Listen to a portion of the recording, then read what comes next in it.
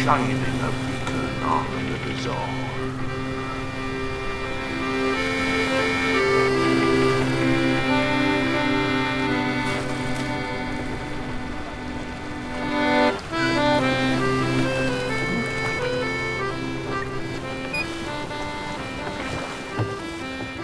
Won't be long now. Arcade will be back. Oh, I can't wait. I ain't seen him. White House is all clean. Everything's all done. Spanky.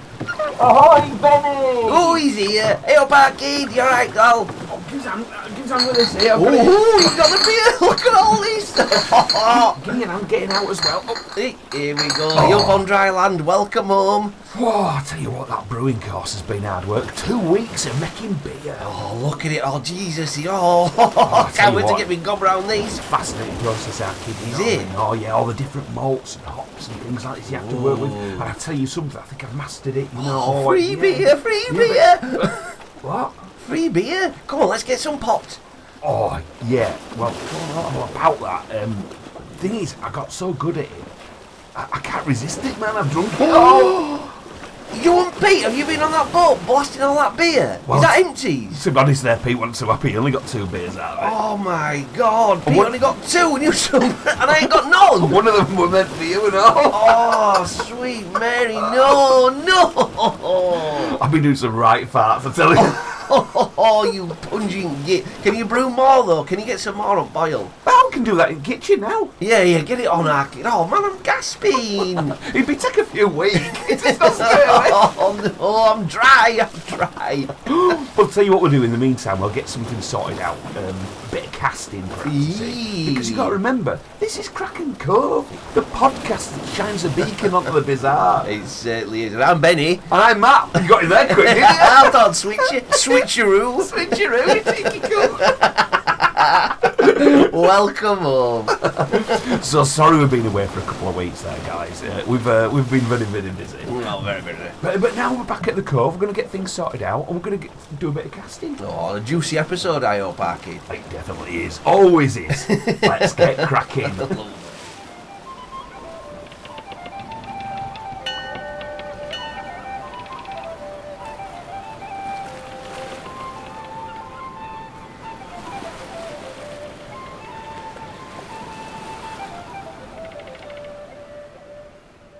Right then, we're all settled down, aren't we?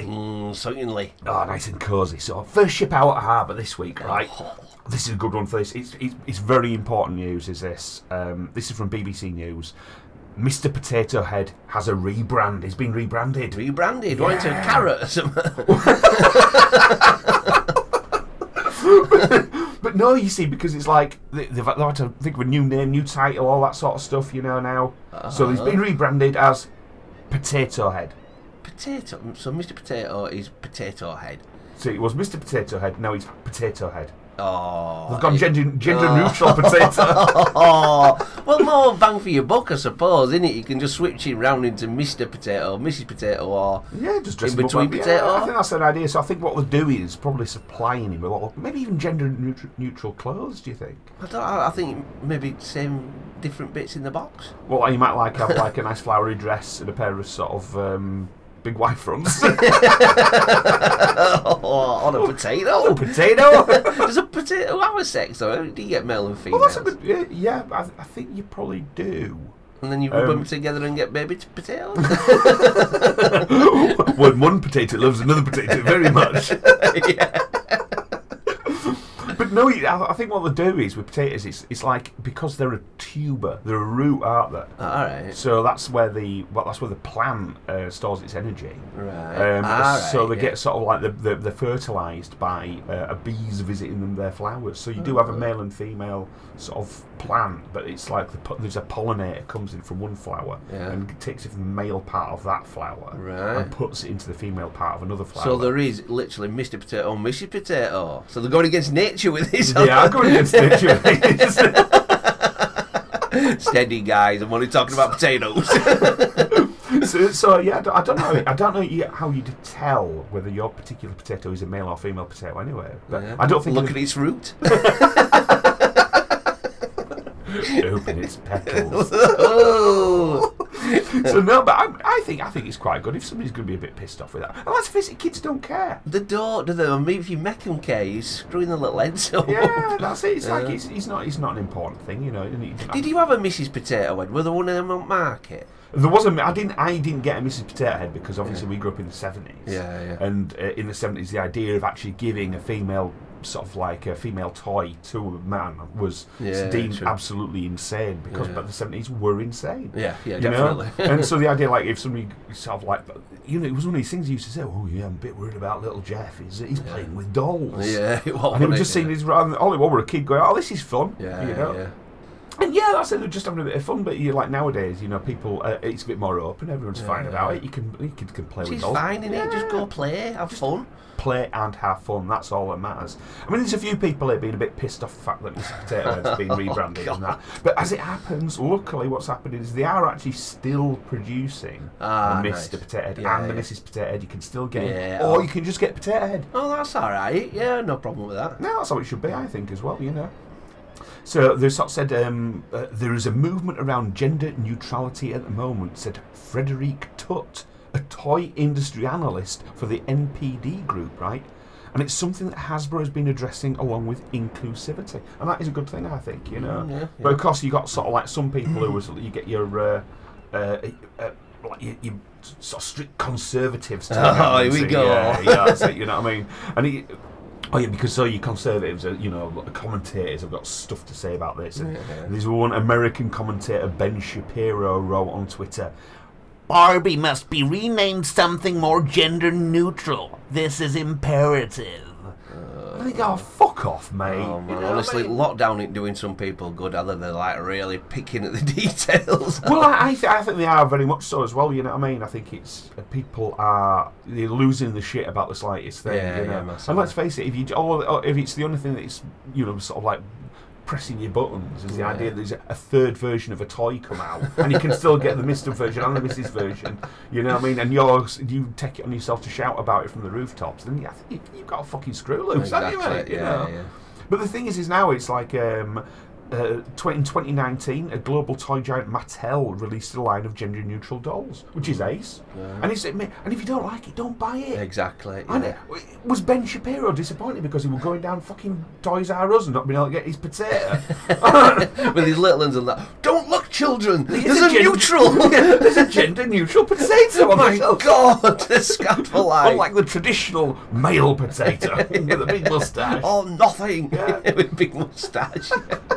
But then you got sort of like Thomas the Tank Engine. They've introduced lots more women or female engines. But that in itself sort of is a bit weird because everyone refers to things like ships, to cars. Is a she and a her. So basically, technically, perhaps Thomas the Tank Engine is gender neutral as well. He chooses to appear as a man. Yeah. But that's his choice. Yeah. But then again, what makes him a male or female? Because let's face it, have they got a dingle dangle? Yeah. I don't want to know. I'll keep me up at night. No. Jeez. I like it when he blows his horn though. Toot toot, Thomas.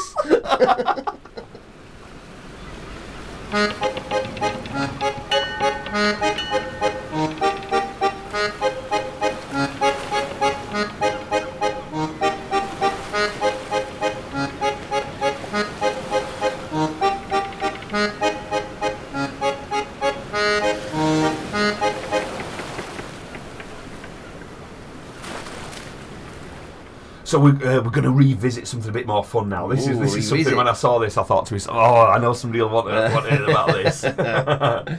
So this one is fresh questions over Japanese restaurant in Norwich Home. Oh, yeah, baby, we're back at him. We're back at him, yeah. Oh, what a troop for these duties, man. He's a fucking Teflon coat, this guy. I tell you, he's amazing. Oh, yeah. And this is a story by David Hamland for the Norwich Evening News, which has been a bit of a staple of mine recently for reading because it's fucking so bad. He patches from Norwich. Yeah, that's it. Yeah. Well, that's the thing, you can't help but doing it in his voice. Yeah. So let's get stuck in then, right? So, a bed and breakfast owner is to face fresh questions over whether he is running an illicit Japanese restaurant from his Norwich home. Right? For the past 2 years, Orlando Williams has faced consistent allegations that his bed and breakfast on Earlham Road is also operating as a restaurant and takeaway without planning permission. He has an illuminated sign above his door which reads Orlando's Sakura. A Facebook page called Sakura Japanese Yakiniku Restaurant. And in May last year, this newspaper was able to purchase a takeaway from his home. However, to date, Norwich City Council says it has been unable to find any evidence of Mr. Williams using the site as a restaurant or a takeaway. Go on Facebook, look at the pictures of it. Go outside his fucking house, he's got a sign on the front. Christ almighty. Now, Mr. Williams is facing fresh questions over his use of the home, with City Hall set to serve him with a planning contravention notice, which is a PCN, they call it. Right. These are notices served where there has been suspected breach of planning regulations and are used to obtain information from landowners to assist with investigation. Right. So they're looking into it now, you know what I mean? They really are sort of looking at it, seeing he's up to no good. So he's had this delivered to him, he knows he's got it right and all that sort of stuff, and a previous notice was sent to Mr. Williams on December the 23rd, but his response to it is deemed insufficient to determine a breach. Mm-hmm. So they're saying, we think you're running a restaurant here and stuff. So basically he hasn't responded, and they're saying, because he hadn't owned up. That's the only reason, right? Because he hadn't owned up. He's clever, isn't he? I like this dude. So they asked Orlando Williams about this, and he says, I have not heard anything from the council. I run a bed and breakfast. I have a bed and breakfast, which I have registered. That is all I know. And asked directly whether he was running a restaurant and takeaway, he added, I do not want to talk. All I know is I run a B&B. Perhaps you were talking about someone else. What a champ, I love it. The fucking balls on this guy. I'm taking that one, just don't own up, don't say no. What restaurant? Yeah, what restaurant? He's just standing outside this fucking restaurant that reeks of Japanese cooking. I'm not bed and breakfast, like, you know, one of those kind of like really weird rice paper walls and all that sort of stuff, you know. Like, really. That's it, really. Those weird slippers, you know, where your toe goes into one bit and stuff. He's just he's there in a kimono and all sorts of things. Real. The thing is, what I love about Orlando Williams, he's not even Japanese as well, like. And he's which is fine. You can cook whatever you want and everything, but it's the fact he's so insistent on this Japanese angle. You know what I mean? Massive to have the balls to put the sign on your house. And plus, he ain't just like doing it when you're in bed and breakfast and having an illegal kind of like bloody restaurant in your living room. But he's going through lockdown and everything. Still knocking them out. Knocking out the sushi. This is it. At least, that's it.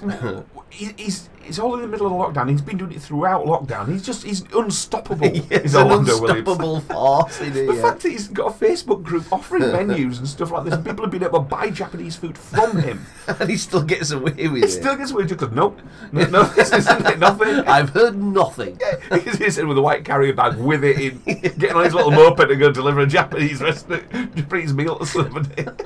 Hero, absolute He's hero. absolute hero of the week. I fucking love him. He should get into politics or something though. He could sort this fucking shitstorm out, couldn't he? You know what I mean? Could. Orlando just steaming. He could just bluff his way through anything. Foreign affairs and that. Nope, not heard anything. That's it. Could be a bomb going off. What bomb? Oh, there's no bomb here. He's just climbing into his sort of hazmat suit. You know? No, that's it. I just love it. I'm glad he's back on. And we will be delivering more news about Orlando Williams and his restaurant. We need to slash B&B. There's a big samurai slash. Bless him. Oh, he's back. That's it.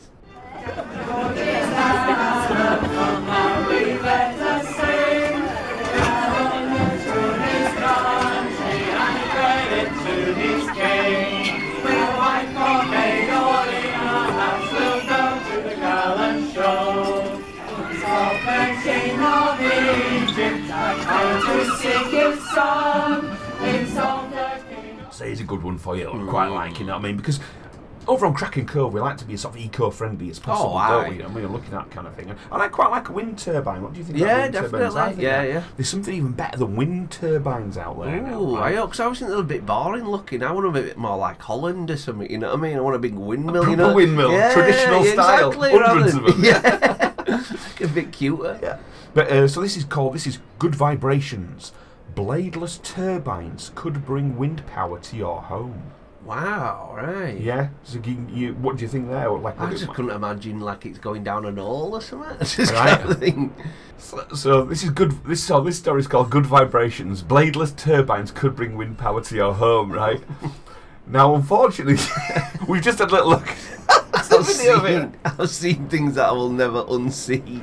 So they're actually calling these things skybrators, right? Oh, good actually, because Jesus Christ, that is exactly I think what it's it looks like. It's a nickname for it, right? But Wow. it says, so this is by Gillian Ambrose for The Guardian, right?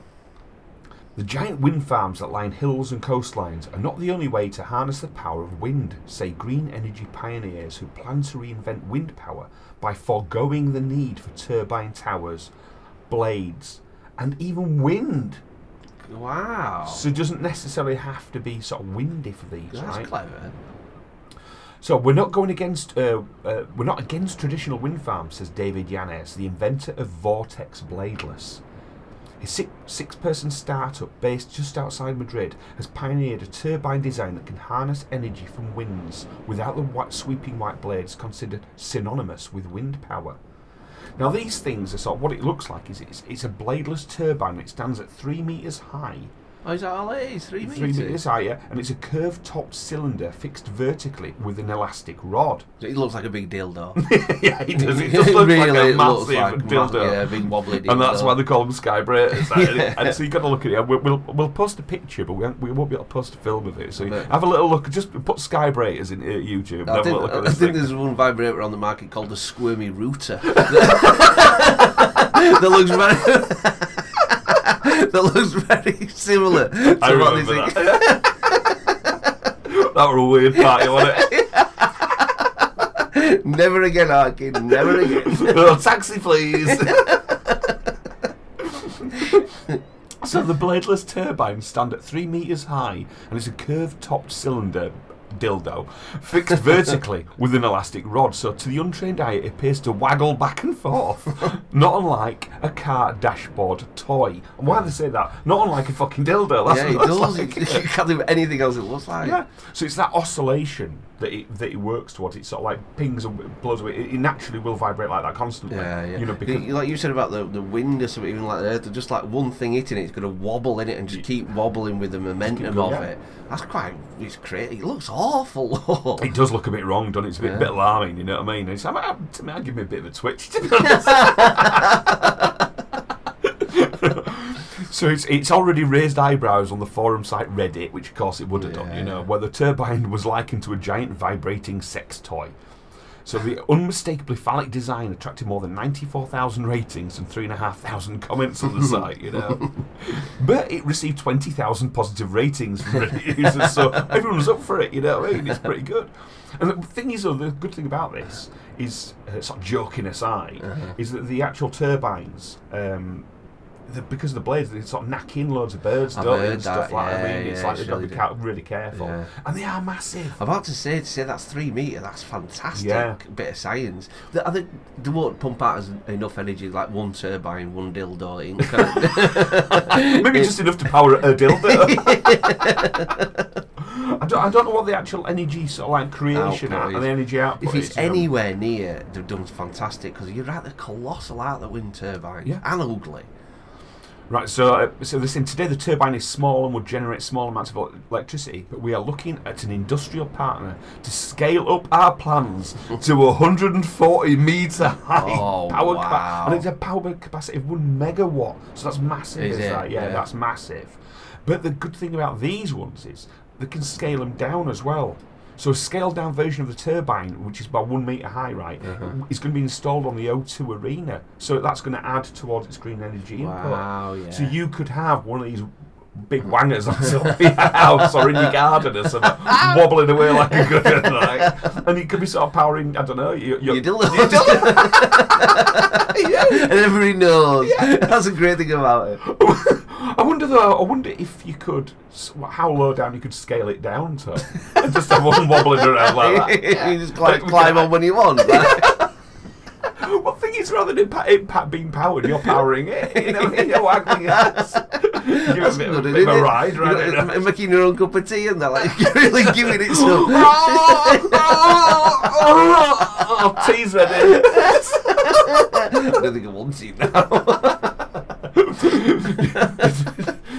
Definitely stirring it. So I think they're pretty good, though, you know. Yeah, I like the science to it. So they're saying that they designed this 3-metre high one. It can generate 100 to 200 kilowatts. You know what I mean? And I think that's pretty I good. don't have a clue what that is. Random art. Yeah, I don't know really. I wouldn't know what that's. It's good to say that they've tapped into something. You know. Describe it. It's water and it's a screw and it's a Greek dude. Oh, the screw. Archimedes. Is it the Archimedes screw? Yeah, that's I think yeah, it's the that's Archimedes screw, you know. But Yeah. I think it's good that they've invented something that works like this, and it's good that we, you know, you've got to always look at sort of. Reinvention, don't you? It's like Betamax and VHS, you know what I mean? Totally. Mini disc. All these things. It's good to sort of look at things and rather than say, no, it has to be turbine. Yeah. Which, again, I don't mind turbines, but if there's an alternative out there, It's better than oil. It's just better. I'm bloody sick of oil. You know what I mean? It's 2021. We really need to be powering away from that. I still say though, people are going to be looking at these on the horizon, wobbling away, and getting a right fizz on. They are. I think they're going to attract a crowd, aren't they? And let's face it, when's the first one going to get painted? Yeah, right, crudely. Massive couple of bollocks back to Even rolling snowballs to them. It wangs away on the horizon, you know. Oh, God. So watch a horizon near you soon, and let us know. Be the first to let us know if you see one of these juicy wangers Wobbling about. And if you want to contact us, you can contact us email at crackencovepodcast@gmail.com. At Twitter, we are at crackencove, and Instagram is at crackencovepod.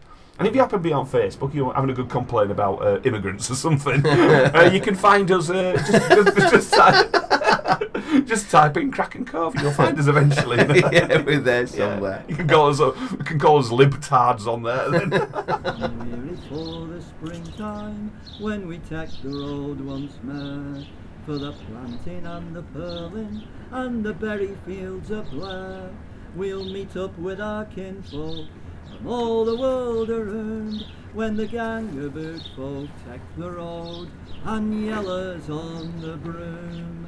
When yellers on the broom, when yellers on the broom, and I'll get you on the road again. When yellers on the broom. So you did get a little bit fizzy by seeing a skybreaker on the horizon, you know what I mean? And I remember you did like a little accident in your pants or something. All right. Well, you know, you could perhaps sort of save it, you know?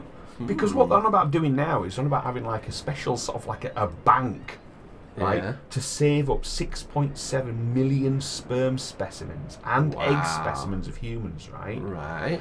Because they're saying that we are, and it's not just of humans, of all animals. So you can sort of freeze them. You can almost like a mini, you know, like a Jurassic Park. You know what I mean? Where you can put these together because they're saying certain things are under such danger now. Wow. That they want to kind of make like a seed bank, like Eden or whatever it a was. wank bank, basically. But that's what it is. It's a creature, a living creature, a sort of seed bank. Can you freeze it then? Yeah, you can. What? Yeah. You can freeze sperm and then They still do it all the time. Yeah, do it all the time. I think recently they defrosted one, like a sample of 50-odd years old, and off it goes again. They're still swimming about. Yeah. Oh, that's I don't know. Same as mental. eggs. Same as women's eggs. God, I never thought about that. They could do. I thought it had to be fresh. I thought it had to sell by. To be fresh. Like holding up to light. Oh, this is nice and clear. Yeah, get it in quick.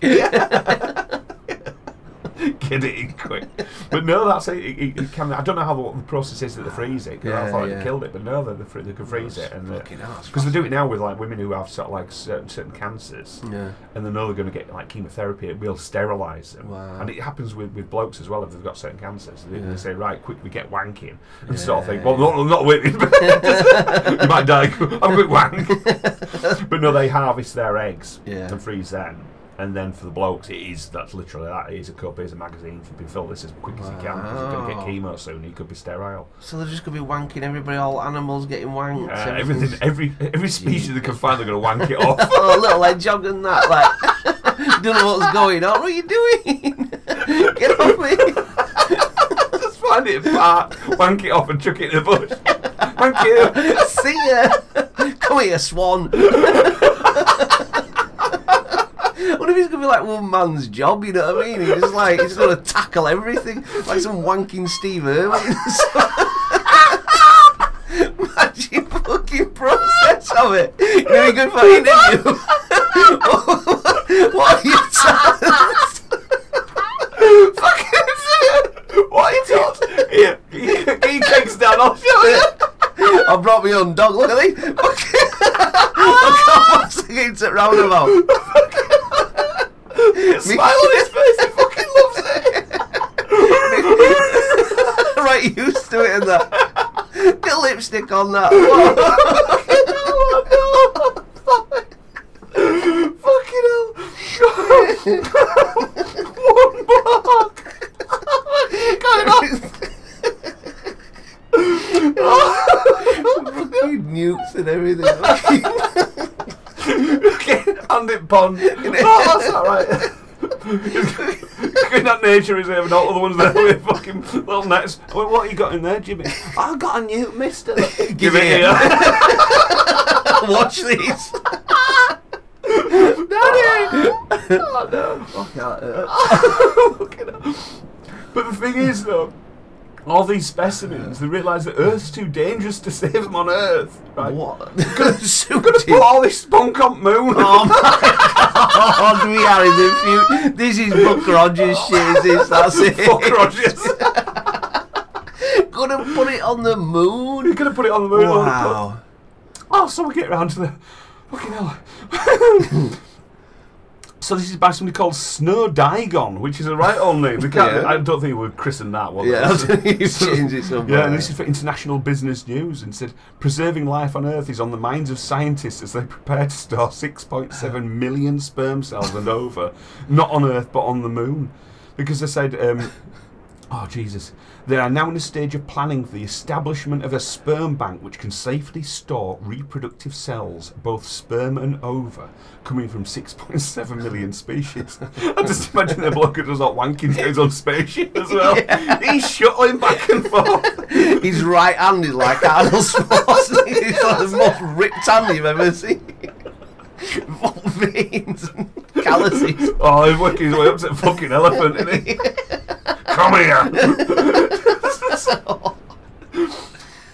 So he says they did made like a report for it. It's the so there's a guy called Jaken Thanger, right? He's authored like a report on this thing from the University of Arizona, and he's submitted it to the annual Institute of Electrical and Electronics Engineers. And there's it's an aerospace conference, you know what I mean? So and he's submitted the idea of lunar pits and lava tubes for a modern ark. Wow. So imagine all these little sort of like these special places up on the moon, which are sort of tucked away underground, and he's thinking that's where we're going to store all this. God, this is wild, isn't it? Really, is a wild idea. Can you imagine if you did sort of put it all there, you know what I mean? And you thought, all right, that's great. I've got some more samples we need to go put in. And you arrived, and it's all gone. It's been taken. Oh. So it's like basically we're putting all our DNA and all our sort of knowledge of what we are as a planet all up on another mini planet. Jesus. There for, I mean, it could be there for all eternity. Yeah, it could be frozen for all eternity, but then again, it could be rifled by some alien force. You know what I mean? Yeah. I can imagine then that what they'd think. What? Somebody went round and wanked off all these animals. He must have had that one job to do it. And maybe the shape of the bill is one giant stiff sock. In every thread there's another strand of DNA. Yeah, that's it. So I think it's a good idea, but good grief, like I say, it's madness, isn't it? It is absolute madness, but it kind of shows what scary times we're in again, you know what I mean? But just imagine that, you know, because basically they're saying that get it up on moon just in case there's nuclear holocaust, isn't there, really? Yeah.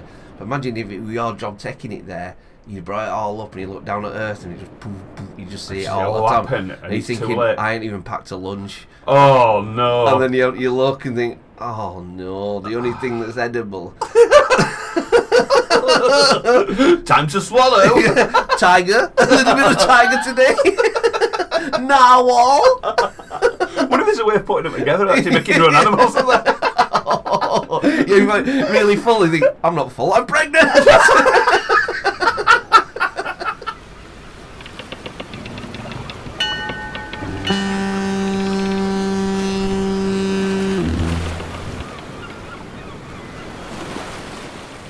animal, I'm not sure it was being wanked off, or you can wank it off, to be honest.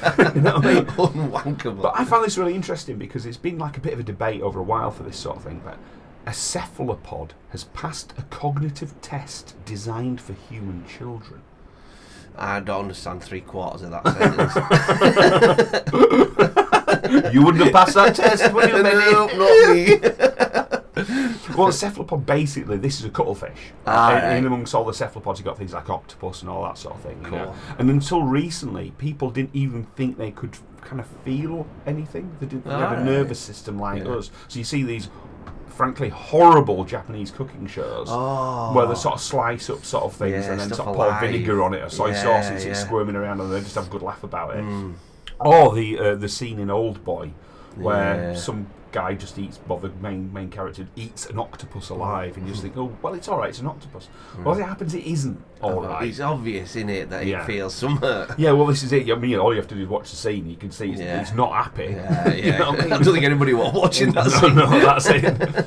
So this is a new test of cephalopod smarts has reinforced how important it is for humans to not underestimate animal intelligence. And this is by Michelle Starr for ScienceAlert.com.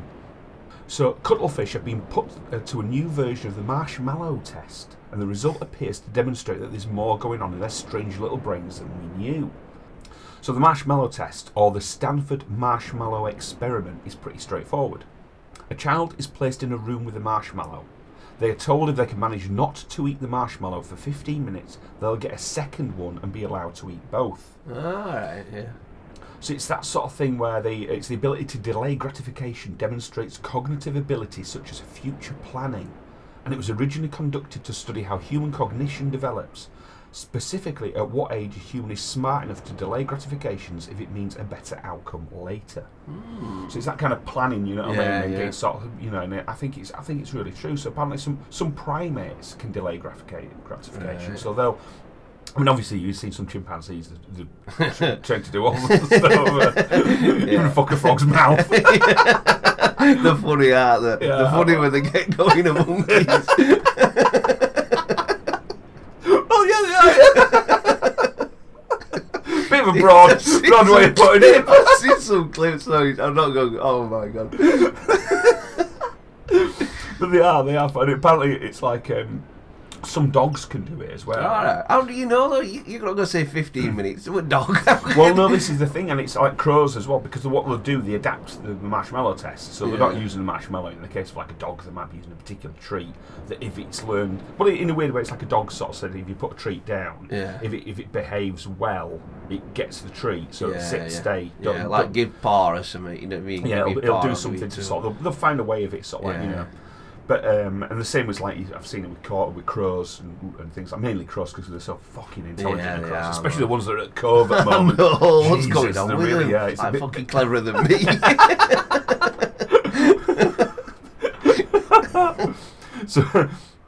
So what they did, they designed this test right for 6 common cuttlefish. I don't like any animal being called common. I think especially something as amazing as a cuttlefish, right? So they're placed inside a special tank with 2 enclosed chambers that are transparent doors so that animals can see inside. And in the chambers were snacks.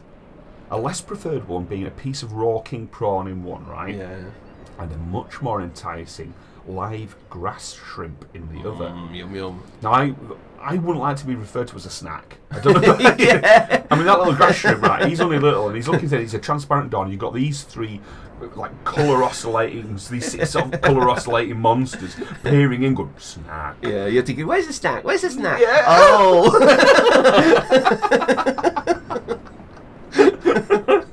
And the doors also had symbols on them that the cuttlefish had been trained to recognise. Jesus. So a circle meant the door would open straight away. A triangle meant the door would open after a time interval between 10 and 130 seconds, so 2 minutes, just over. And a square, used only in the control condition, and meant the door stayed closed indefinitely. It wasn't going to open, you know. So in the test condition, the prawn was placed behind the open door while the live shrimp was only accessible after a delay. Yeah. So if the cuttlefish went for the prawn, the shrimp was immediately removed. Got away with it, you know. And meanwhile, in the control group, the shrimp remained inaccessible behind the square symbol door that wouldn't open. So the researchers found that all the cuttlefish in the test condition decided to wait for their preferred food, the live shrimp, but didn't bother to do so in the control group where they couldn't access it. Mm-hmm. So because they couldn't get at it, they just thought, well, I'll just have the prawn anyway, rather than I could wait for the shrimp. Cuttlefish in the present study were all able to wait for the better reward and tolerated delays for up to 50 to 130 seconds, which is comparable to what we see in large-brained vertebrates such as chimpanzees, crows and parrots. So now we know this thing about them. You know what I mean? They've got much better. These different ways of thinking. I mean, what I would point towards people watching who want to catch up is there's a program at the moment called, I think it's called I don't know what it's called, Intelligent Animals or something with Chris Packham at the moment. Oh yeah, that's not where that's supposed to be. Yeah, it's really, really good, and it's looking at the ways that animals are differently intelligent to us. You know, we're intelligent. We consider intelligence on our own scale, but there's a lot of other things going on. Because you don't need a brain as big as ours if you're a cuttlefish. You know what I mean? You can be doing other things and use your brains in, like I say, brilliant ways. But no, one of the big things with cephalopods, though, which they can't figure out, is because they know stuff almost straight away. They have to know things because none of them live very long. Right, so everything's urgent. So everything's kind of urgent. They have to get things done. But what they're thinking is, if a cephalopod of sorts could actually live longer, say live to, I don't know, so like 40, 50 years and have lots of other cuttlefish and teach them things and stuff. They don't know how far that cephalopods could expand and be, what their intelligence and learning could be. God, so the bright things, the old cuttlefish there, I'm quite impressed because they're one of my favourite creatures, of cuttlefish. I do love all that. I don't really know much about cuttlefish, but octopuses and all that, they're well cool. Tell you what though, that test, I struggle with that, with marshmallow test. You put me in a room with a marshmallow, I'm just like... Just walk over and grab it and shove it out. Then pick up the instructions. I'm thinking, no, you didn't leave one. You're gonna leave. Like, try trick him. You know what I mean? No, we left one. No, you didn't. just lie. But to be honest, I think a lot of people would probably struggle with that. It depends what it is, isn't it? You wouldn't believe him either, would you? What? You give me 2 later? Yeah. No, I want that one now. Thank you. Bird in the hand's worth 2 in the bush. Exactly. I'm going home now. If you knock him out and grab the bigger marshmallows off them. And a fox a bag. That's intelligence. Bloody nerd. Give it here. Slap. Heerlijk land van mijn dromen, ergens hier ver vandaan, waar ik zo graag wil komen, daar waar geen leed kan bestaan. Well, I've got one, and I haven't done no research about it at all. But have you seen the state of fucking Prince Charles's fingers? It's like he's a really old. I know loads of stuff. Like what's that one who nearly died? Queen's chap, that German dude. German? Queen's husband. Oh, Phil. Phil. He went back looking like a zombie the other day. Have you seen that picture yesterday of him back at that car? Oh no, is he looking? Oh my God, he just, when they say he's a lizard and that, he's just like, well, there he is, lizard man. And then, in heated cars out there. But an older photo was like Prince Charles's fingers. And I look at it once a month. Literally, I go back to it. It's haunted me. They're like unbelievably. I mean, you wait till you see this picture. I want to look at Phil first. Yeah, see how bad Phil's back looking. At car. They both got masks. Oh Jesus! Look at that. It looks cadaverous, the doesn't Lizard it? King. Jesus, looks terrifying, doesn't he? So what we're looking for? We're looking at Prince Charles's fingers. Prince Charles' massive fingers. So I Google it. Is that yours? Yeah. I have to be right basic on my Google search. He's actually in there. It's because of me. They're fucking wrong. They're absolutely just like bags. Fucking hell! Look at that, Matt. Look at that. God! Oh my God! It looks like he's wearing big gloves or something. Oh, over his claws. Fucking hell! I bet Camilla loves him. Oh, slipping a digit from Prince Charles. I'll tell you what, I bet if he waggled them about, he could generate power for an entire fucking city. Look at him. They're disgusting. They look like he's been burnt or something. They're not real, are they? They're like big plastic hands or something. Look at them, Matt. I fucking had to get that ring on. Oh, no, you can't get it off. God, we'll have to post a picture of that. It's a shocker, isn't it? What's going on? Look at them, Matt. You haven't even got any thumbs.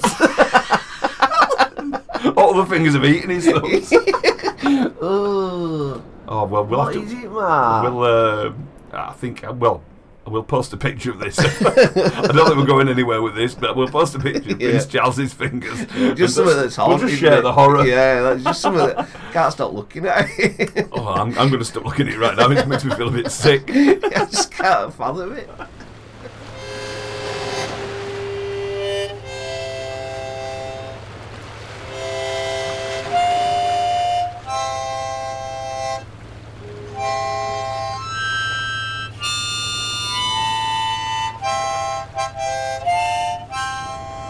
Well, never mind about those fingers. Let's refer back to like emotional intelligence and the intelligence of certain animals and things like that, right? And let's see how intelligent this guy comes across as. This is meet the man who patrols his street as a 6-foot Dalek, right? Oh God. Yeah, that guy, you know. Oh, no. So this is ITV News from North Somerset by Rob Murphy, right? So this guy's from Somerset as well. That's her. Yeah, exactly.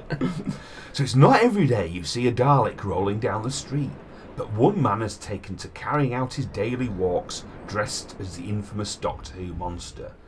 Now, for one, I'm just going to pause it. It's not a walk, is it? No. If you're in a Dalek costume, it's not walking. If you are walking, you're doing it wrong. Exactly, you're a proper loser. If you're shuffling about little baby steps in a Dalek, no, you Exterminate! Exterminate! Oh, hello, Doctor! So Doctor Who fan Ian McTeague from Weston-super-Mare is a train driver. But at weekends he climbs into his full-sized Dalek and rides along the paths near his home. And sometimes he takes it to the seafront too. Oh, God. I'm 55 years old young, and people would say I'm growing old disgracefully. So the idea of building Doctor Who's most fearsome weapon for me, it's the ultimate big boy's toy. It's not though, is it? It's not the ultimate big boy's toy. Not all. No, Not it's an all. idiot's toy. And anyone says that I'm 55 years young. Yeah. And it's this point. Well, what point does your age become so important? When old people immediately tell you their age. 55 isn't old, but he's obviously hit that point. Hey, I'm 55 and I ride round in a Dalek. Of course you do, mate. Not the false teeth out, say that to me.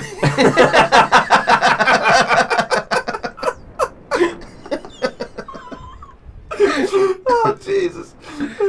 His wife Tracy says she can take or leave Doctor Who, so she couldn't give a toss. She's right ass about it. Couldn't give a toss about it, you know. But has helped her husband with online performances in his Dalek contraption. Oh, that sounds cringy. That is. all creepy. Yeah. Ooh. Attachment much. So the online performances and at sci-fi conventions. So yeah, he must turn a bit coin there. I don't really mind the Comic Cons and all that sort of stuff. Not round your house and down docks and stuff. Well, she's encouraged Ian to turn out in support of the NHS. Mm-hmm. So basically, Can't clap with that, can it? I think what she's basically saying is fuck off out the house Ian for a while, but do it for the NHS. So stay out for a lot longer. A bit longer. Well, I stay here and have a right good cry. Think about what might have been. With gin. She says, when we did Clap for Carers, we had everybody on the street out clapping. And most of them were all right about it. Oh. So most of them, so there's some good. Yeah. Fuck off, Ian. Yeah, we're not clapping for you, dickhead.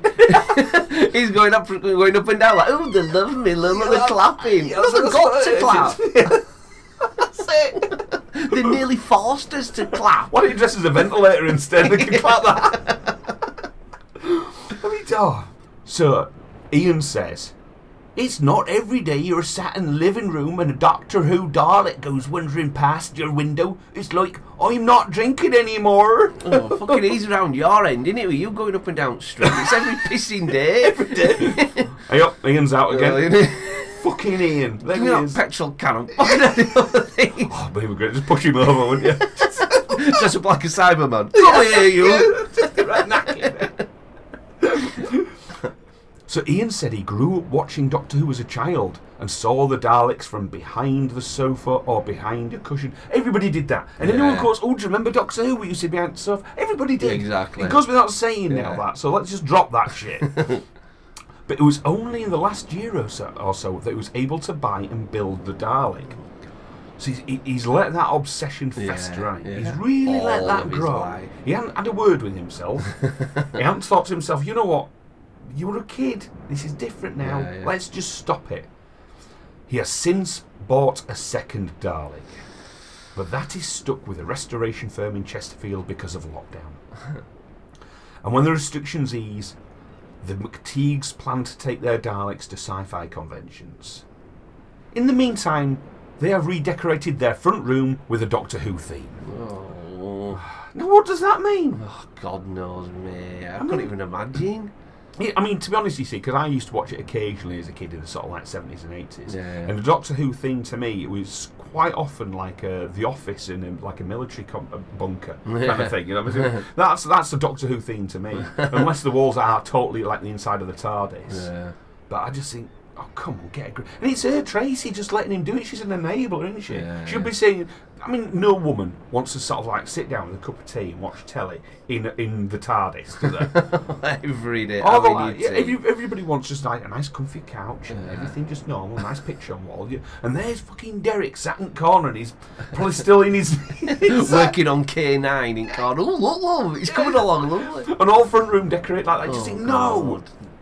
Keep it to your shed. Yeah. Just keep it to your shed. It's got to be like not a rough area. It's got to be like a really rich area. Imagine some places down by docks here. You're going around like bloody Dalek. The kids would tear you apart. Straight away, you wouldn't won't have. You'd be scrapped. You know what I mean? Well, I think that's what happens to it needs to happen to this guy. I think he's taking it too far. And of course, he's not waiting for press to come to him. He's phoned press, hasn't he? He's phoned press and said, do you want to see me go up and down the street in my Dalek outfit? Imagine his sweaty little face inside him when he's doing it. Like, oh man, looking like a boy. Yeah, that's it. It's just ridiculous. Nobody on the street liking it. Nobody on the street I liking hate it. Fuck people off, like Ian. Do it in your own home. I don't believe it front room because wife's got to use that. Have a little spare room, convert that up, go to Comic Con, do all that in private, fair dues, but just don't parade around expecting claps. You'd have to call, so you'd have to see if we went past. You'd have to say, "Oh look, it's Robbie the Robot." Or something. It's Metal Mickey. Oh, look. I bet he just completely loses his shit on it. Just stops. Yeah, just stops. Goes back. Goes back home. Throws a U-in. Oh no. Exterminated. Fucking exterminated. With golden great storm, I never will play the wild rover no more, and it's no, nay never, no, nay never no more, will I play the wild rover, no, never, no more.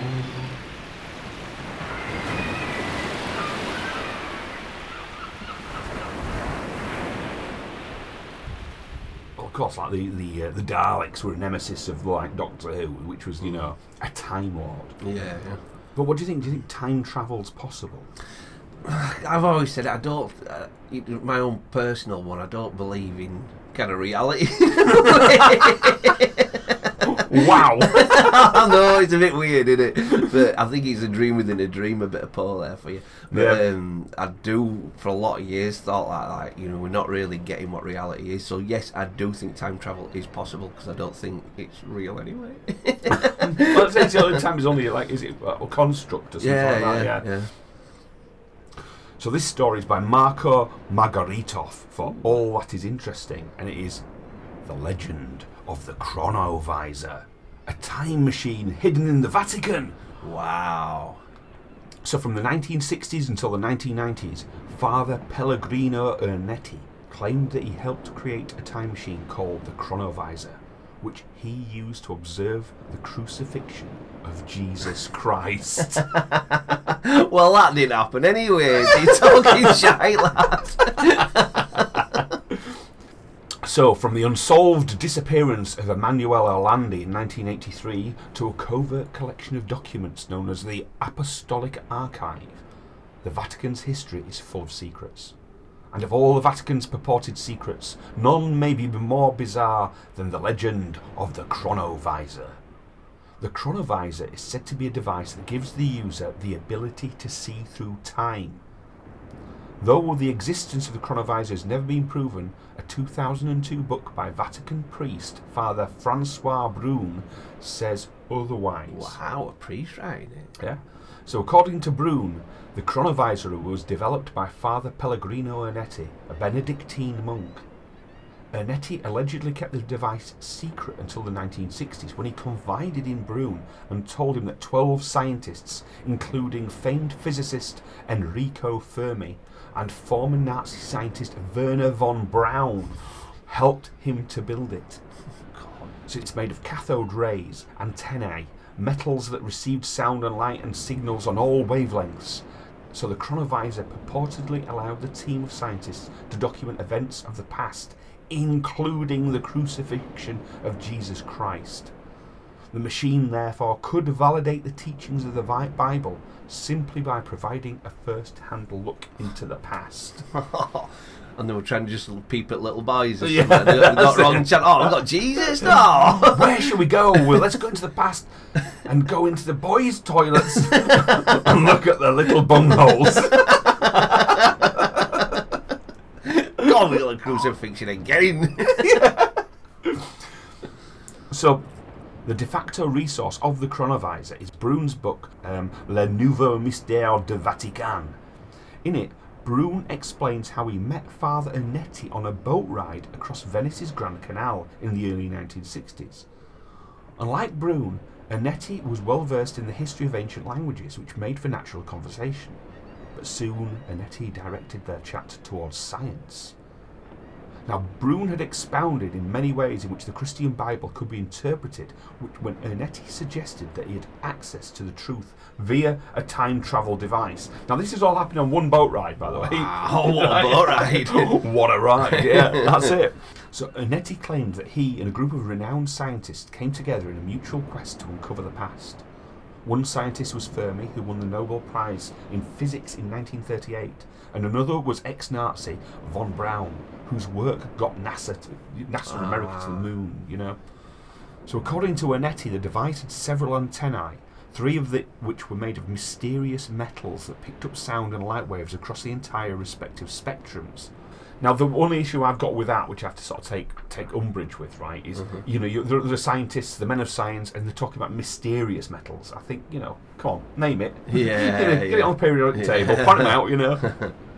So a direction finder on the device was allegedly tuned into the specific era one wanted to view, while a screen displayed it and a recording device captured the footage.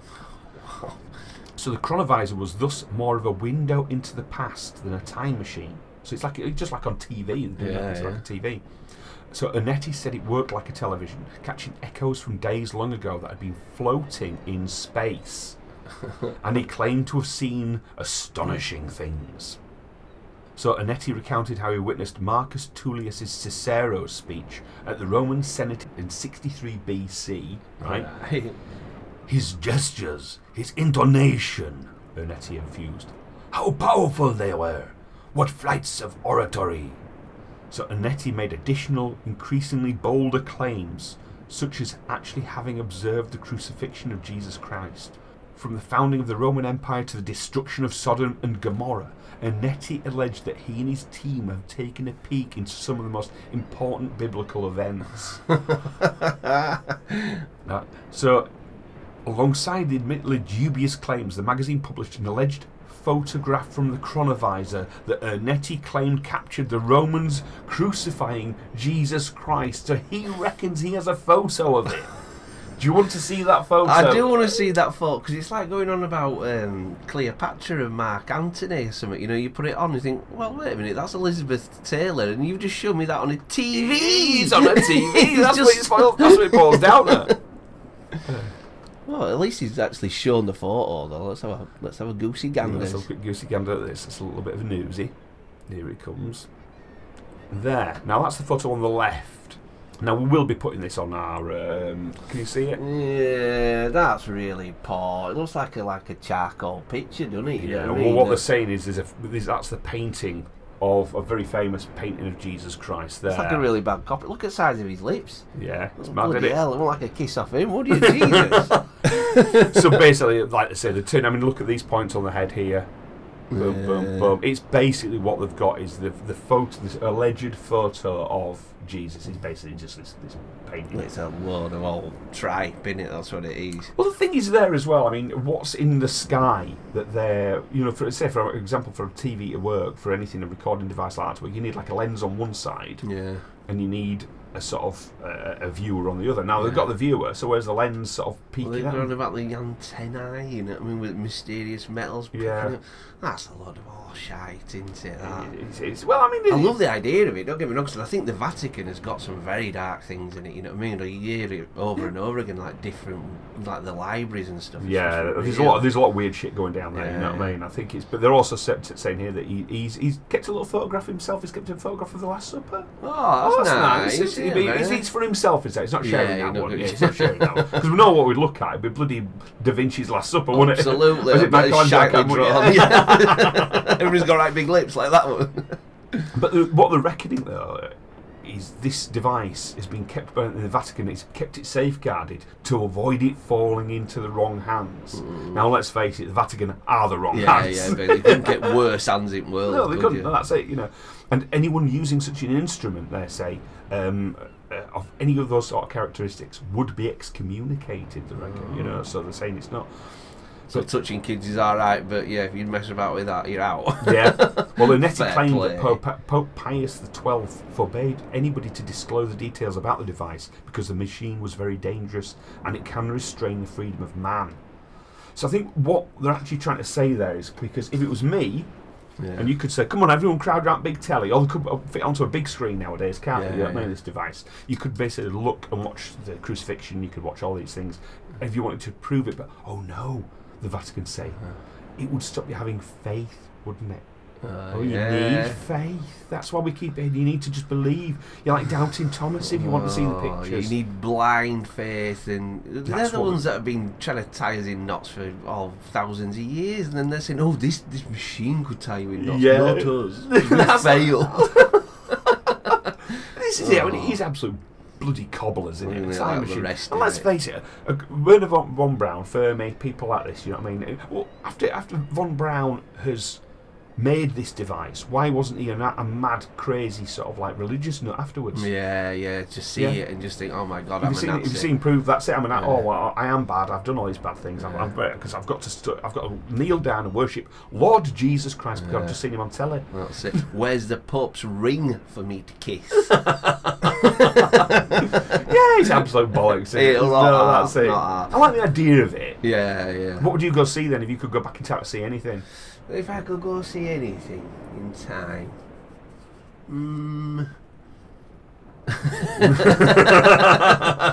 I'd go. Well, let me have a chuff. Let me have a chuff.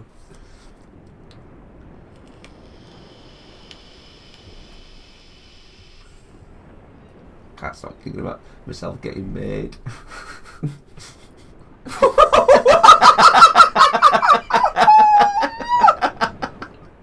Oh, for Christ's sake!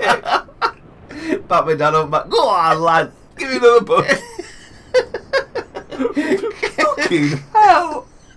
What the fuck? Can't put that in. That's just disgusting. I can't It's up to you.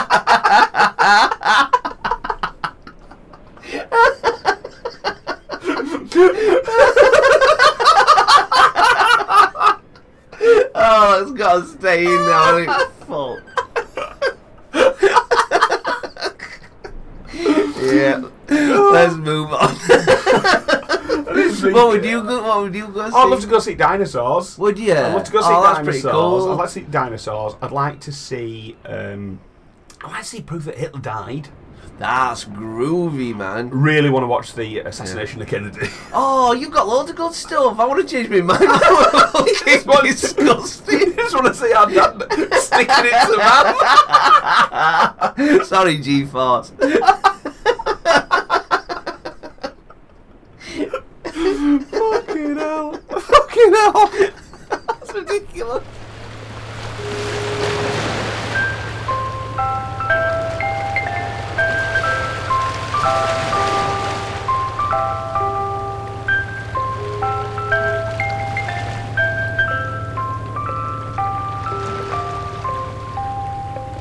Right, our kid, it's getting a bit late at Cove now. Oh, not that time already. Yeah, but here's something for you. I Ooh. did bring you a bottle of beer back. Did you? Yeah, here you go. You can have a swig of this.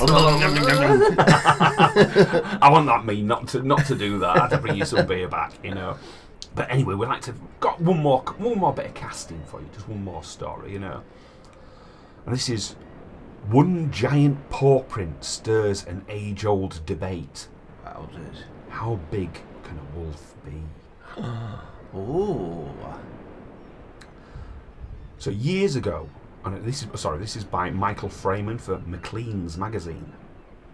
Years ago, on a dark December morning, Ron Doctor was driving alone through the snowy hinterlands of the Northwest Territories when he spotted something odd in the thick, fresh snow. He couldn't get a good look, so he drove home and returned to the scene during his precious 4-hour window of subarctic light. The second visit confirmed his suspicions. These were giant wolf tracks, 7.5 inches long. Oh, crikey. So that's what's that, 7.5 inches? I'll get the ruler down. About my cock? I don't need a ruler to measure this. So that's that size there. So that's as big as my, about as big as my hand. Alright, don't show off.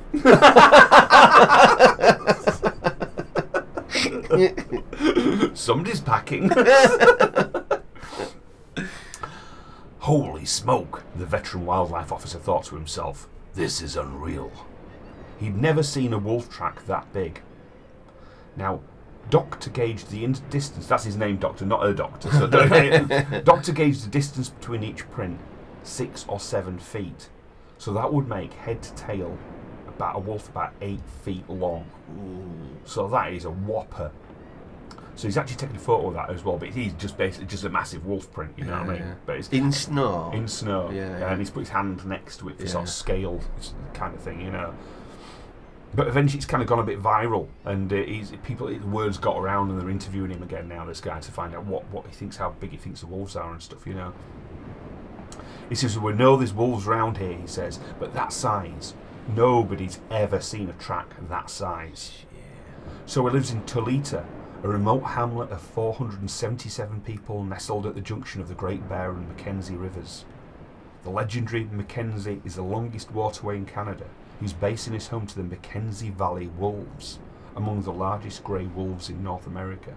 So the area's got form. There's big wolves. They know there's big wolves around there. So the females can reach 100 pounds in weight, right? So and the males routinely top 120 pounds in weight. So that's massive, you know what I mean? And their prints extend to 5.5 inches. Yeah. So you can get an idea of scale from the size of that paw to this paw, you know. So anything longer than that is like Sasquatch territory. But it's more accurately Amarok territory. Amarok. Now, the Amarok is the legendary lupine of Inuit folklore, a godlike creature who kills lone hunters at night. Most wolves are not Amarok.